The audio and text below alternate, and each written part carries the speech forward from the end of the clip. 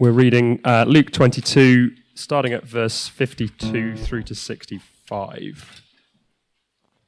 Then Jesus said to the chief priests, the officers of the temple guards, and the elders who had come for him, "Am I leading a rebellion that you have come with swords and clubs? Every day I was with you in the temple courts, and you did not lay a hand on me. But this is your hour, when darkness reigns." Then, seizing him, they led him away and took him into the house of the high priest. Peter followed at a distance. But when they had kindled a fire in the middle of the courtyard and had sat down together, Peter sat down with them. A servant girl saw him seated there in the firelight. She looked closely at him and said, "This man was with him." But he denied it. "Woman, I don't know him," he said. A little later, someone else saw him and said, "You also are one of them." "Man, I am not," Peter replied. About an hour later, another asserted, "Certainly this fellow is with him, for he is a Galilean." Peter replied, "Man, I don't know what you're talking about." Just as he was speaking, the rooster crowed. The Lord turned and looked straight at Peter.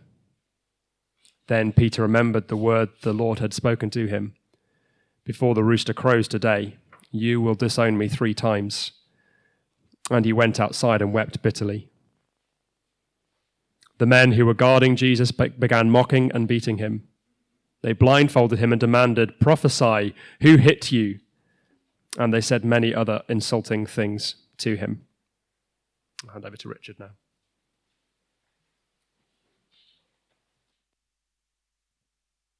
Lovely to see you again this morning. Can we just pray for a moment?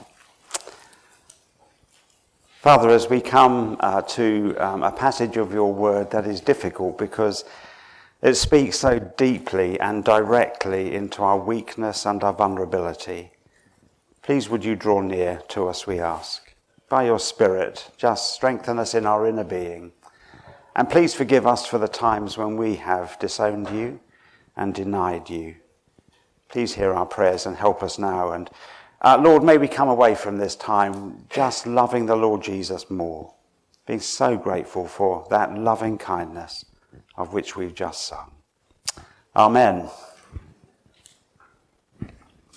Well, on the 10th of April 1912, in a blaze of publicity, she slipped her moorings and headed out into Southampton Water.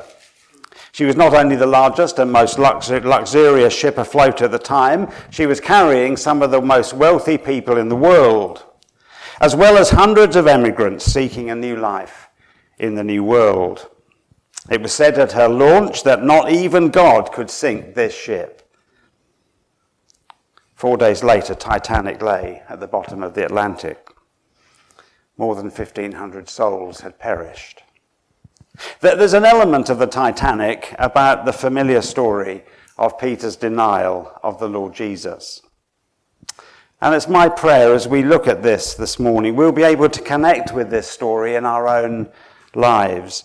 And I pray, as I have already prayed, that we will feel the Lord Jesus ministering to our hearts. True Christianity is deeply experiential. And this session is part 1 of a story of astonishing restoring grace. The wonderful news is after coffee we get part 2. Jesus has been betrayed with a kiss. He's been arrested. His disciples have fled. But Peter has recovered himself enough to follow the arrest party to the high priest's house. And yet here in the high priest's courtyard, Peter is about to discover he is not as spiritually robust as he thought he was.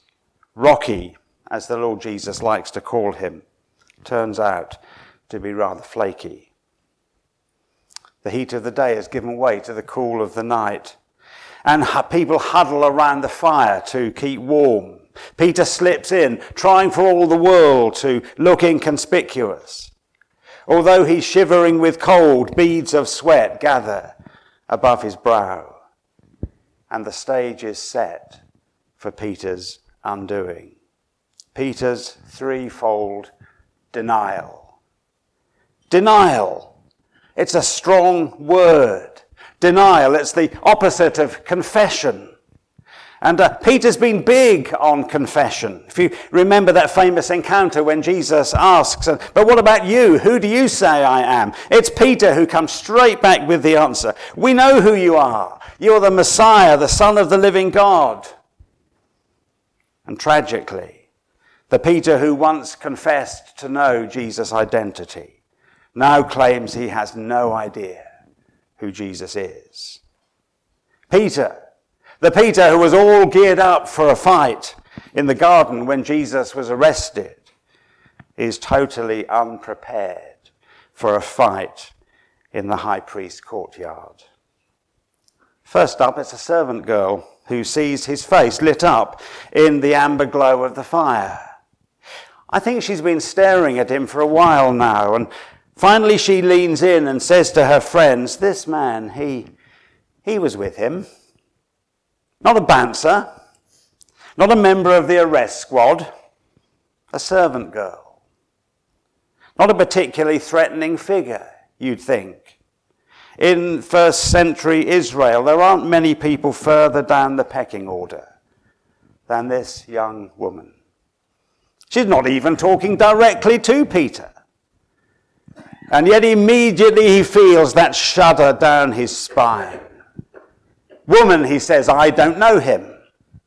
It's an emphatic who. The first hurdle. And Peter falls flat on his face. And then as he stares into the fire, someone else comes up and says, you're also one of them. And frantically, Peter cuts him off. Man, I'm not. Last time it was an emphatic who. This time it's an emphatic no. And then, according to Luke, there's a gap of about an hour in which Peter has time to think. Gosh, what have I said? What have I done? Maybe I've got away with it. Maybe there's a chance to redeem myself. Either way, as he thinks, he makes idle conversation with the folk around him. And this time it's his accent that gives him away. Look at verse 59. About an hour later, another asserted, certainly this fellow was with him, for he is a Galilean. Now remember, these are not times of great social mobility. And in the cultured environs of the high priest's courtyard, you can't miss Peter's northern vowels. Maybe he made the mistake of asking for the bathroom. I was going to ask if you remember the days when you had to put money in a phone to get a ringtone. But actually with this cultured audience, can you remember a time when you needed a ringtone? Well, in my early days at uni, I used to ring home using one of these ancient contraptions. And to my surprise, I noticed that my mum and dad had started speaking in a funny voice. After a while, being a bright kind of lad, the penny finally dropped. They were simply speaking in their normal Suffolk accent, and it wasn't them who changed, it was me. Accents give us away. And coming back to verse 59, will you notice the word asserted, literally kept on insisting. About an hour later, another kept on insisting. Certainly this fellow was with them, for he is a Galilean. And it's like a series of blows to Peter's solar plexus. That these people, they know where Jesus is from, up north. And they can hear where Peter's from, up north. And they put two and two together. He's one of them. And Peter again tries to regain control, but before he knows it, he's done it again. Man, I don't know what you're talking about. This is Luke. How interesting in Mark's account, which is widely believed to have been informed by Peter. Mark puts it like this: he began to call down curses, and he swore to them. I don't know this man you're talking about. We've kind of progressed from who to know to absolute rubbish. Now it's interesting, at least it interests me, that at no point does anyone issue any threats against Peter. No one challenges him for what he believes. It's very simple. You know him, don't you? And even at the end, no one tries to stop him as he walks off into the darkness. No, this is failure on an epic scale. And it all starts with a throwaway remark from a young servant girl. I might almost be tempted to ask whether this could actually happen this way if I didn't know myself better. Bitter experience teaches us that our downfall often starts with the smallest of beginnings. It's now that Jesus appears on the scene. Look carefully at verse 60, will you? Just as Peter was speaking, the rooster crowed. The Lord turned and looked straight at Peter. Then Peter remembered the word the Lord had spoken to him. As a proud owner of chickens myself, I know that cockerels normally crow in the morning. Have you ever thought that the crowing of this cock at night is a sign of God's grace? But it is. It kind of jerks Peter's mind back to Jesus. It's because Peter has been so consumed with himself that he's got into this muddle in the first place. You'd think Peter, of all people, would have remembered this. It was just yesterday, wasn't it, back in Matthew 14. It was when Peter took his eyes off the Lord Jesus that he started to sink.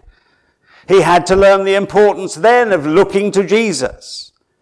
And he looks to Jesus again now. And what does he see? He sees Jesus looking at him. That word look, it means to stare intently. The Lord Jesus is looking right into Peter's soul. I wonder if there's ever been a look like this in the whole of human history. Is it a look of anger? A look of disappointment? A look of, I told you so? I think we can be sure of one thing. It is not a look of condemnation. Yes, it's a look that's full of pity and pain and pardon too. Peter may just have let Jesus down, but this look tells Peter that Jesus will never let him down. St. Augustine puts it beautifully. That look was the spark that lit the flame of Peter's repentance. Isn't that brilliant? That's worth coming for, wasn't it? That look was the spark that lit the flame of Peter's repentance. The road back, as we shall see, is going to be long and painful. But it all starts with that look. What Peter needs in this moment is not someone to remind him of his guilt and his failure. He's consumed with that already. He's already replaying everything that's gone beforehand. That ridiculous bravado in the upper room. That prayerlessness in Gethsemane. The adrenaline rush of Jesus' arrest. It's all flooding back. But what's done is done. He can't turn the clock back. He can't put the record straight. It's too late to be saying, what have I been thinking? Of course I know him. He's the Messiah, the Son of the living God. I love him. Instead, Luke tells us in verse 62, he went outside and wept bitterly. Consumed with self-loathing, Peter leaves the Lord Jesus alone and goes outside into the darkness. Peter, the rock, is shattered. Now just stop and think about this for a moment, will you? After all Jesus and Peter have been through together, after kind of what we've been through with them, that encounter in the boat when Jesus first calls and commissions Peter to be a fisher of men, that time when Jesus came toward them in a storm on the lake and Peter climbed out of the boat and walked on water, that moment when he saw the Lord Jesus in all his heavenly glory on the Mount of Transfiguration, those times when Peter was transfixed by the sermons he heard and the miracles he saw. And now this. Let's just turn to the Lord Jesus for a fleeting moment. It all serves to heighten the sense of abandonment that he feels as he approaches the cross. Even Peter has denied him. But it also serves to remind us that the very best of believers still need a Saviour. Not one of us, not even Peter, can be the hero we need. That role is left for Jesus alone. So how did we get here? I mean, how has it come to this? It's like a kind of slow motion car crash, isn't it? We can sort of see it unfolding before our very eyes and there's nothing we can do about it. I don't know about you, but I sort of almost want to reach into the page and shout at Peter and grab him and say, wake up, man, can't you see where this is going? But that's the story. And the question I want to ask is, what do we learn from it? And I want to suggest 3 lines of application. And here's the first. Our love for Jesus marks us out. We need to take that to heart. These 2 lovely students who've just been talking to us, their love for Jesus marks them out. It makes them different. And our love for Jesus makes us different. Have you ever stopped to ask, why does Peter follow Jesus to the high priest's house? I mean, at one level, it was not the brightest thing in the world to do. It kind of smacks of Daniel volunteering to enter the lion's den, doesn't it? Why does he do it? Well, he did it for exactly the same reason as he got out of the boat yesterday. He wants to be where Jesus is. Peter can still remember the day vividly when the boat almost capsized with a sheer number of fish they caught that day. And when Jesus told them to cast their nets into the water. Peter can still vividly remember that day when he would send Peter out to catch men and women. He fell in love with Jesus that day. And he's been captivated by him ever since. But the moment he left his boats and his nets and everything else to follow Jesus, Peter changed sides. A bit like a Liverpudlian who decides to start supporting Everton. Not that I can imagine why anybody would do that. He became a marked man. It was love for Jesus that caused him to get out of the boat in the middle of the storm yesterday. And it's love for Jesus now that causes him to follow into the high priest's house tonight. And Luke wants us to know that he's a marked man. It's not just Jesus who's in the dock. Both Jesus and Peter are on trial simultaneously. Jesus on trial by the Sanhedrin upstairs. Peter on trial by the people in the courtyard below. I imagine most of us here today will identify with Peter. We love the Lord Jesus too. We've committed our lives to following him. We really want to live lives that please him and honour him. But we need to face the fact that the moment we publicly identified with Jesus Christ, we crossed an invisible line. We too became marked men, marked women.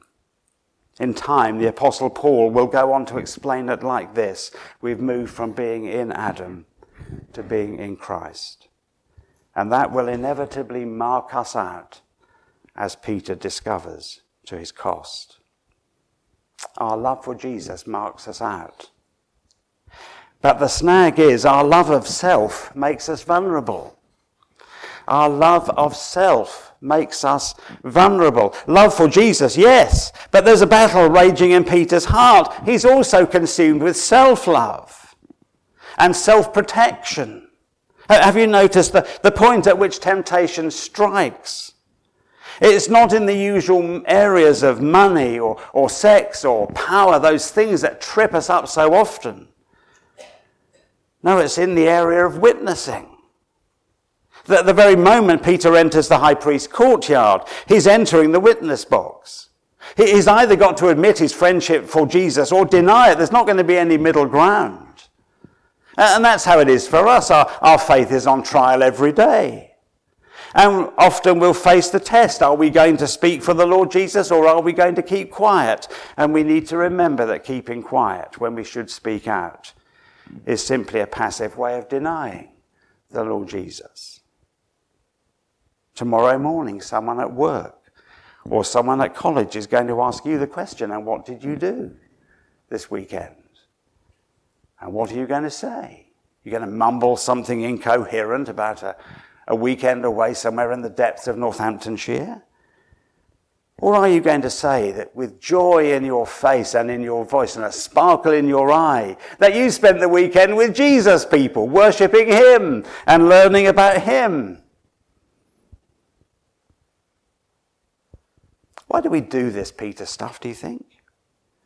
Because the moment we feel threatened, maybe this is just me, but I don't think it is. The moment we feel threatened in any kind of way, an internal dialogue immediately kicks in. Where is this conversation going? Are they going to think I'm mad? They won't like me anymore. How am I going to get out of this? It's fight or flight. And far too often I choose flight. Imagine for a moment I'm sitting on a train. Opposite me are a couple having an animated discussion about a story they're reading in the paper. It's about clerical abuse in the church under some lurid headline. They're not surprised, they say. Everyone knows church is full of hypocrites. The sooner we move on from fairy tales about Jesus, the better. And do you know what I say in response? Yes, you do. Nothing. Absolutely nothing. I redouble my gaze on my book and studiously keep reading. That's an imaginary story, but only just. I suspect we've all had that kind of experience. So again, let me ask the question, why do we do it? And I want you to come back with me just a few verses to verse 25 in our chapter. We're in the upper room. Jesus has just shocked the disciples, first by washing their feet, and then by declaring the Passover meal they're just sharing together is going to be their last, and finally by announcing that it's going to be one of them who will finally betray him to the authorities. But while Jesus is steeling himself to go to the cross, what are Peter and the others doing? They're arguing about which of them should be the greatest. I may get into trouble for this, but Peter, bless him, is a bit like Boris at this point. He's full of bluster and bravado. Lord, I must be the greatest. Oh, I'm ready to go to prison and to death for you. I've got an oven-ready plan to stick by you and rescue you. Oh no, let's forget that. I haven't got the hair to go with it. In other words, Peter is blinded by a sense of competitive pride.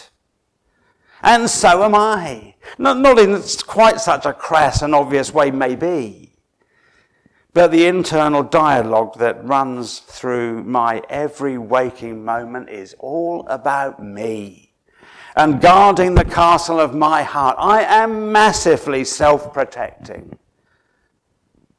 So what happens when following Jesus starts to cost me? When following Jesus starts to threaten my sense of security? I think that's a question we would all do well to ask ourselves this morning.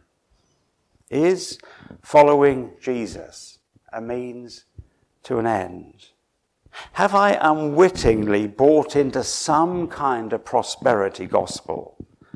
And that matters because if following Jesus is ultimately for my benefit, then I'll constantly be at risk of doing a Peter and denying Jesus. Because love of self makes me vulnerable. It constantly threatens my downfall.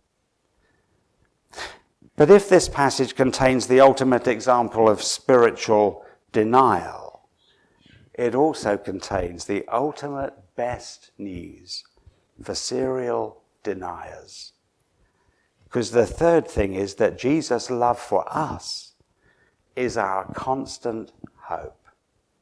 Jesus' love for us is our constant hope. Come back with me to verse 31. While Peter and the others are arguing about which of them should be considered to be the greatest, Jesus looks Peter straight in the eye and says, "Simon, Simon," Simon, notice, not Jesus' preferred name, Peter, "Simon, Simon, Satan has asked to sift all of you as wheat, but I have prayed for you, Simon. I've prayed that your faith may not fail."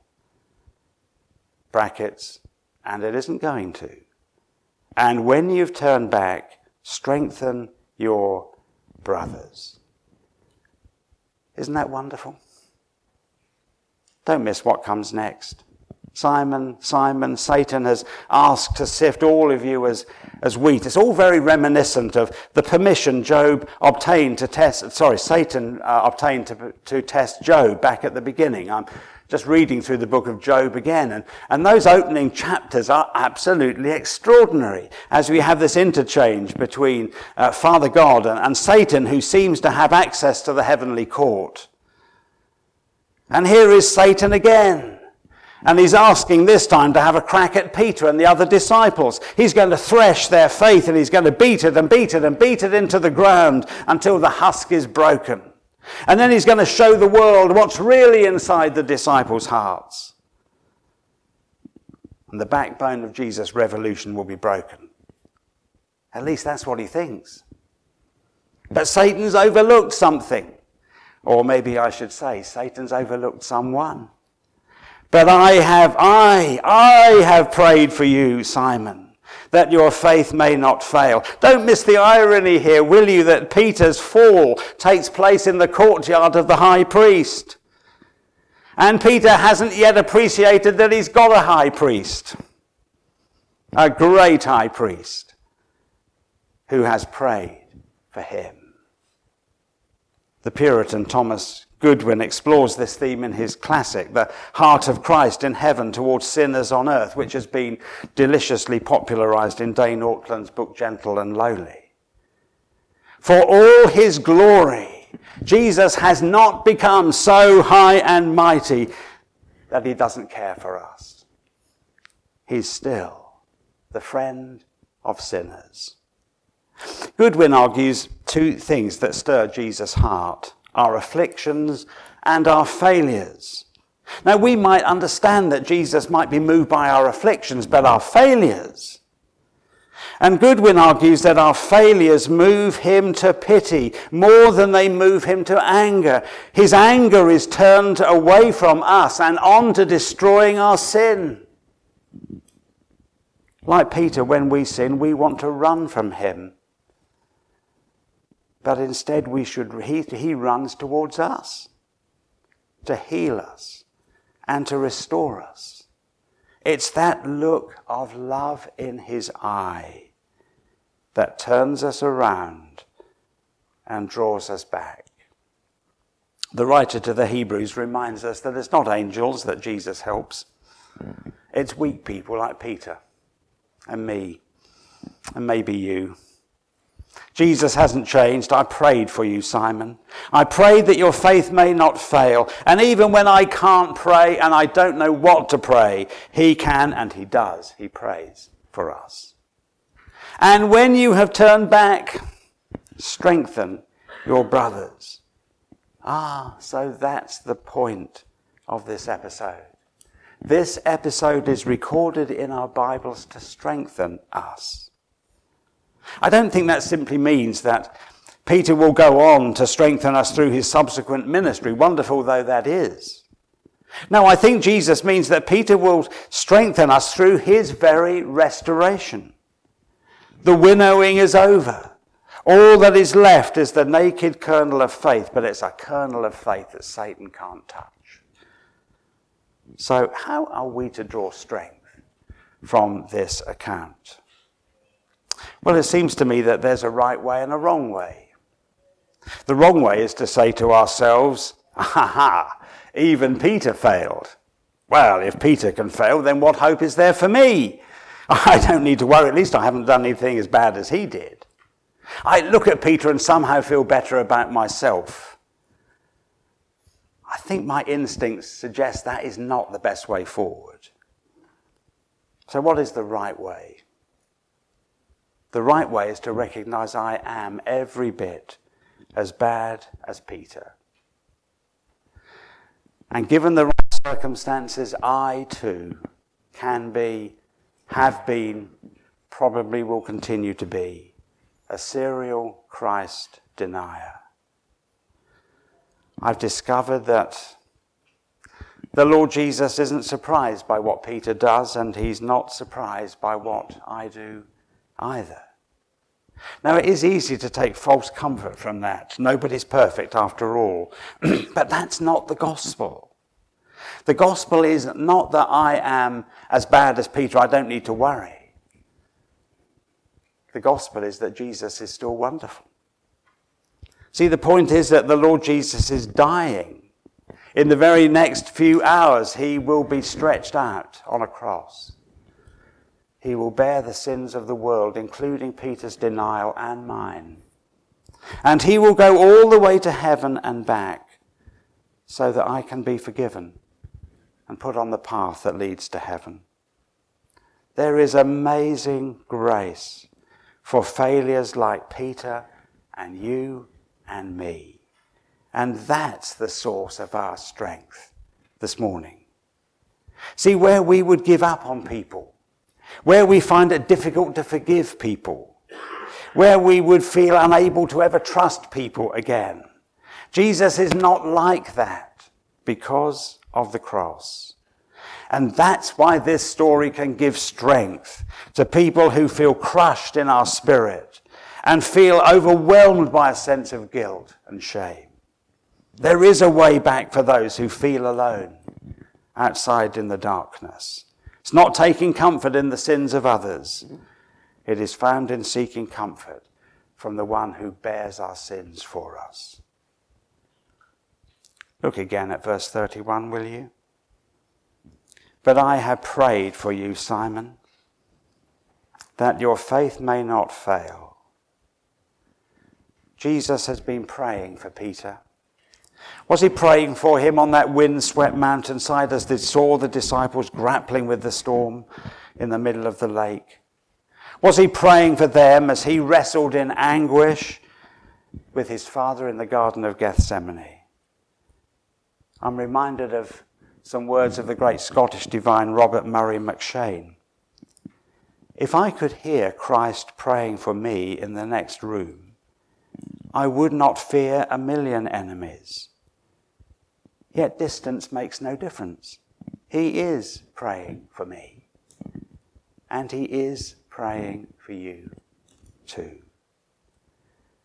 Wonderfully, Father God answered the prayers of his Son. Peter's faith may have been dented, but it didn't fail. Peter's subsequent life and ministry go on to prove that, don't they? There are going to be plenty more ups and downs, but the Lord Jesus has covered them all. You see, strength in the face of our sin comes in confessing it to the God of grace. Not denying it, not trivializing it. It's exactly the opposite to what the world says. The world says, try to excuse it, find some explanation for it.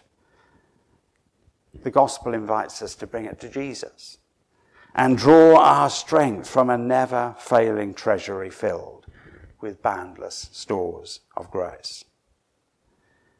Even if we hit rock bottom, even if we do something we never believed we would ever do, we don't need to catastrophize it. All is not lost because Jesus has the final say over all our betrayals and all our denials. We simply can't fail our way out of his favor. I may fall into disgrace, but I will never fall from grace. So, how am I going to walk away from these verses this morning? Shaking my head in despair about Peter? No, I mustn't do that. The harsh fact is I'm just like him. Or am I going to walk away from these passages shaking my head in wonder that a Saviour like Jesus loves me? He's just been betrayed by Judas. He's just been denied by Peter. Everyone else has deserted him and fled. His poll ratings have fallen off a cliff. He's on trial for his life. And how does he respond? By reaching out to restore a broken disciple. His love is unwavering and unconditional. Isn't Jesus amazing? I want to finish with some words of an old hymn. It's an old hymn we don't sing too often these days. I'm quite glad we don't sing it because I want to cry every time I do. The words go like this. Jesus, how could I ever be ashamed of you who died for me? Ashamed of you whom angels praise, whose glories shine through endless days? Ashamed of Jesus, of my God, who purchased me with his own blood, of him who to retrieve my loss, despised my shame, endured the cross? Ashamed of Jesus, that dear friend, on whom my hopes of heaven depend? No. When I blush, be this my shame, that I no more revere his name. Ashamed of Jesus, of my Lord, by all heaven's glorious hosts adored? No. He my boast will ever be, in time and in eternity. Then, till then, I'll boast of him who gave his life my sinful soul to save.